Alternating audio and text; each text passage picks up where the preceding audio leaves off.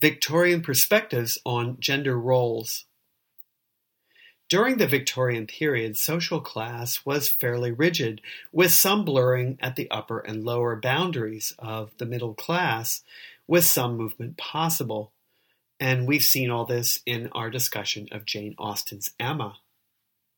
Gender roles were based on the ideology of separate spheres, which we've mentioned before when we discussed Mary Wollstonecraft and contemporary responses to her. Women's sphere was the domestic and private sphere, the sphere of the home, where she had moral authority and transmitted the moral values of the culture to the next generation. Men's sphere was the public sphere, the world of business and politics. Offensive as it might sound to our 21st century ears, Alfred Lord Tennyson's 1847 poem, The Princess, articulates this ideology of separate spheres this way. Man for the field, and woman for the hearth, man for the sword, and for the needle she, man with the head and woman with the heart, man to command and woman to obey, all else confusion. End quote. Notice that not only does this poem express the prevailing view of separate spheres, but also warns that without it, there would be confusion and chaos. Similar arguments were made about the structure of the social classes. On the topic of female education, which we've discussed previously, Frances Power Cobbe wrote an autobiography that details her experiences as a girl at a fashionable English boarding school where upper-class women would have gone. She mentions the cost, quote, "It was, at all events, the most outrageously expensive. The nominal tariff of £120 or £130 per annum, representing scarcely a fourth of the charges for extras which actually appeared in the bills of many of the pupils. My own, I know, amounted to £1,000 for 2 years' schooling." End quote. This compares with £20 per year that Charlotte Bronte earned as a governess. Here is an excerpt from Cobbe's description of life at the school. "The din of our large double schoolrooms was something frightful. Sitting in either of them, 4 pianos might be heard going at once in rooms above and around us, while at numerous tables scattered about the rooms there were girls reading aloud to the governesses and reciting lessons in English, French, German, and Italian. This hideous clatter continued the entire day till we went to bed at night, there being no time whatever allowed for recreation, unless the dreary hour of walking with our teachers, when we recited our verbs, could so be described by a fantastic imagination. In the midst of the uproar, we were obliged to write our exercises, to compose our themes, and to commit to memory whole pages of prose. On Saturday afternoons, instead of play, there was a terrible ordeal, generally known as the Judgment Day. The 2 schoolmistresses sat side by side, solemn and stern, at the head of the long table. Behind them sat all the governesses as assessors. On the table were the books wherein our evil deeds of the week were recorded, and round the room against the wall, seated on stools of penitential discomfort, we sat, 25 damsels, anything but blessed, expecting our sentences according to our ill deserts." End quote. Discipline was a significant aspect of these schools. Cobbe mentions the subjects that she learned. Quote, "Next to music and dancing and deportment came drawing, but that was not a sufficiently voyant accomplishment, and no great attention was paid to it. The instruction also being of a second-rate kind, except that it included lessons in perspectives which have been useful to me ever since. Then followed modern languages. No Greek or Latin were heard of at the school, but French, Italian, and German were chattered all day long, our tongues being only set at liberty at 6 o'clock to speak English. Such French, such Italian, and such German as we actually spoke may be more easily imagined than described, end quote. An interesting account, and it is consistent with what we have seen before in discussions of female education. Subjects such as music, singing, drawing, and modern languages were common elements of the curriculum, but no classical languages. Another popular genre of literature during the Victorian era was the conduct manual, particularly those that dealt with female conduct. Sarah Stickney Ellis was the author of a number of these guides for women, including The Daughters of England, The Wives of England, and The Mothers of England. She stressed women's roles as providing a positive moral influence on the men of their families, and this idea of woman as the representative and guardian of moral authority was an important aspect of Victorian domestic ideology that I've mentioned before. The woman of the house was seen as a moral light in the darkness and responsible for instilling the moral values of the British Empire into her children. This is beautifully summed up in an excerpt from The Women of England, Their Social Duties and Domestic Habits. Quote, "How often has man returned to his home with a mind confused by the many voices which, in the mart, the exchange, or the public assembly, have addressed themselves to his inborn selfishness or his worldly pride, and while his integrity was shaken, and his resolution gave way beneath the pressure of apparent necessity, or the insidious pretenses of expediency, he has stood corrected before the clear eye of woman, as it looked directly to the naked truth, and detected the lurking evil of the specious act he was about to commit. Nay, so potent may have become this secret influence that he may have borne it about with him like a kind of second conscience for mental reference and spiritual counsel in moments of trial. And when the snares of the world were around him, and temptations from within and without have bribed over the witness in his own bosom, he has thought of the humble monitress who sat alone, guarding the fireside comforts of his distant home, and the remembrance of her character, clothed in moral beauty, has scattered the clouds before his mental vision, and sent him back to that beloved home, a wiser and a better man.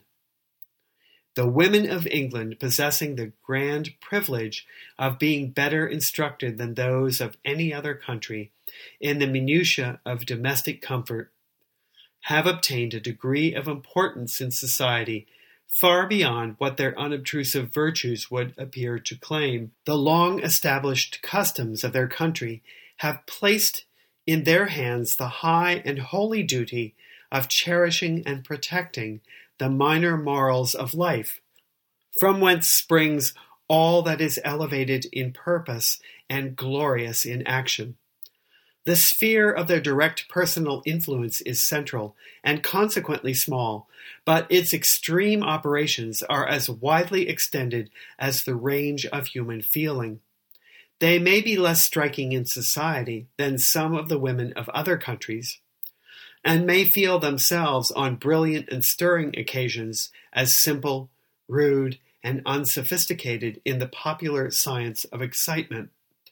But as far as the noble daring of Britain has sent forth her adventurous sons, and that is to every point of danger on the habitable globe, they have borne along with them a generosity, a disinterestedness, and a moral courage derived in no small measure from the female influence of their native country." End quote.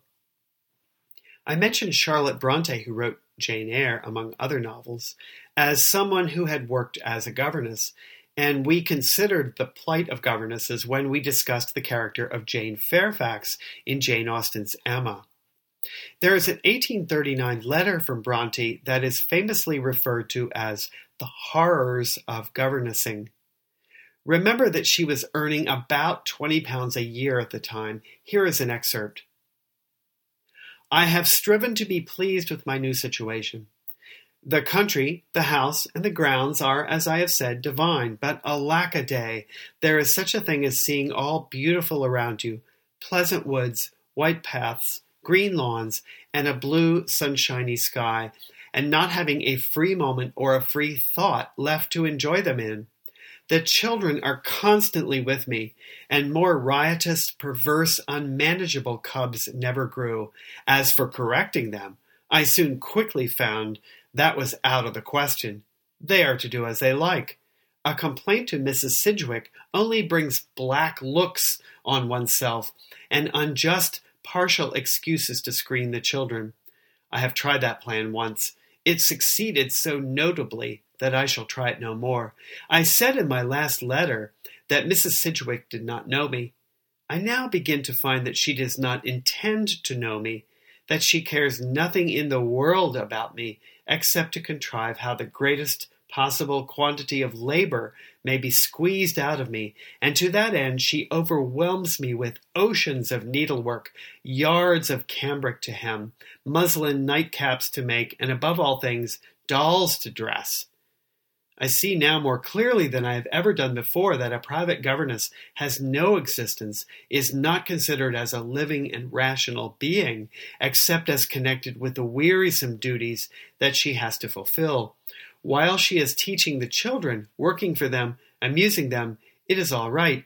If she steals a moment for herself, she is a nuisance." End quote. Bronte goes on to say some positive things about Mrs. Sidgwick's husband. "Mr. Sidgwick is, in my opinion, 100 times better, less profession, less bustling condescension, but a far kinder heart. It is very seldom that he speaks to me, but when he does, I always feel happier and more settled for some minutes after. He never asks me to wipe the children's smutty noses, or tie their shoes, or fetch their pinafores, or set them a chair." End quote. And finally, on this topic, a few excerpts from a letter by Caroline Norton, who is writing on the subject of women's rights. Note that she describes the situation prior to 1857 and the passage of the Matrimonial Causes Act, which legalized divorce. Quote, "A married woman in England has no legal existence. Her being is absorbed in that of her husband. Years of separation, of desertion, cannot alter this position. Unless divorced by special enactment in the House of Lords, the legal fiction holds her to be one with her husband, even though she may never see or hear of him." End quote. This refers to the legal doctrine of coverture, whereby the wife's separate legal identity disappears at the moment of her marriage and is now covered by her husband's. She says, "An English wife cannot make a will. An English wife cannot legally claim her own earnings. Whether wages for manual labor or payment for intellectual exertion, whether she weed potatoes or keep a school, her salary is the husband's, and he could compel a second payment and treat the first as void if paid to the wife without his sanction. No law court can divorce in England. A special act of Parliament annulling the marriage is passed for each case. The House of Lords grants this almost as a matter of course to the husband, but not to the wife. In only 4 instances, 2 of which were cases of incest, has the wife obtained a divorce to marry again. She cannot prosecute for libel. Her husband must prosecute. She cannot sign a lease or transact responsible business. She cannot claim support as a matter of personal right from her husband. The general belief and nominal rule is that her husband is bound to maintain her. That is not the law. He is not bound to her. He is bound to his country, bound to see that she does not cumber the parish in which she resides." End quote. Norton says that the marriage ceremony is a civil bond for him and an indissoluble sacrament for her. She goes on to point out the social class difference in this matter. "Since the days of King Henry VIII, for whose passions it was contrived, our method of divorce has remained an indulgence sacred to the aristocracy of England. The poorer classes have no form of divorce amongst them. The rich man makes a new marriage, having divorced his wife in the House of Lords. His new marriage is legal. His children are legitimate. His bride occupies, in all respects, the same social position as if he had never previously been wedded. The poor man makes a new marriage, not having divorced his wife in the House of Lords. His new marriage is null. His children are bastards, and he himself is liable to be put on his trial for bigamy, the allotted punishment for which crime at one time was hanging and is now imprisonment." End quote. Even though this situation changed somewhat after the divorce courts were legalized as part of the Matrimonial Causes Act of 1857, the situation was still tilted in favor of males. Husbands continued to receive custody of children in most divorces, and there were different requirements for divorce depending on gender. A man could divorce his wife for infidelity, for example, but a woman could not divorce her husband for adultery alone, unless there was some additional cause, such as cruelty, desertion, or incest.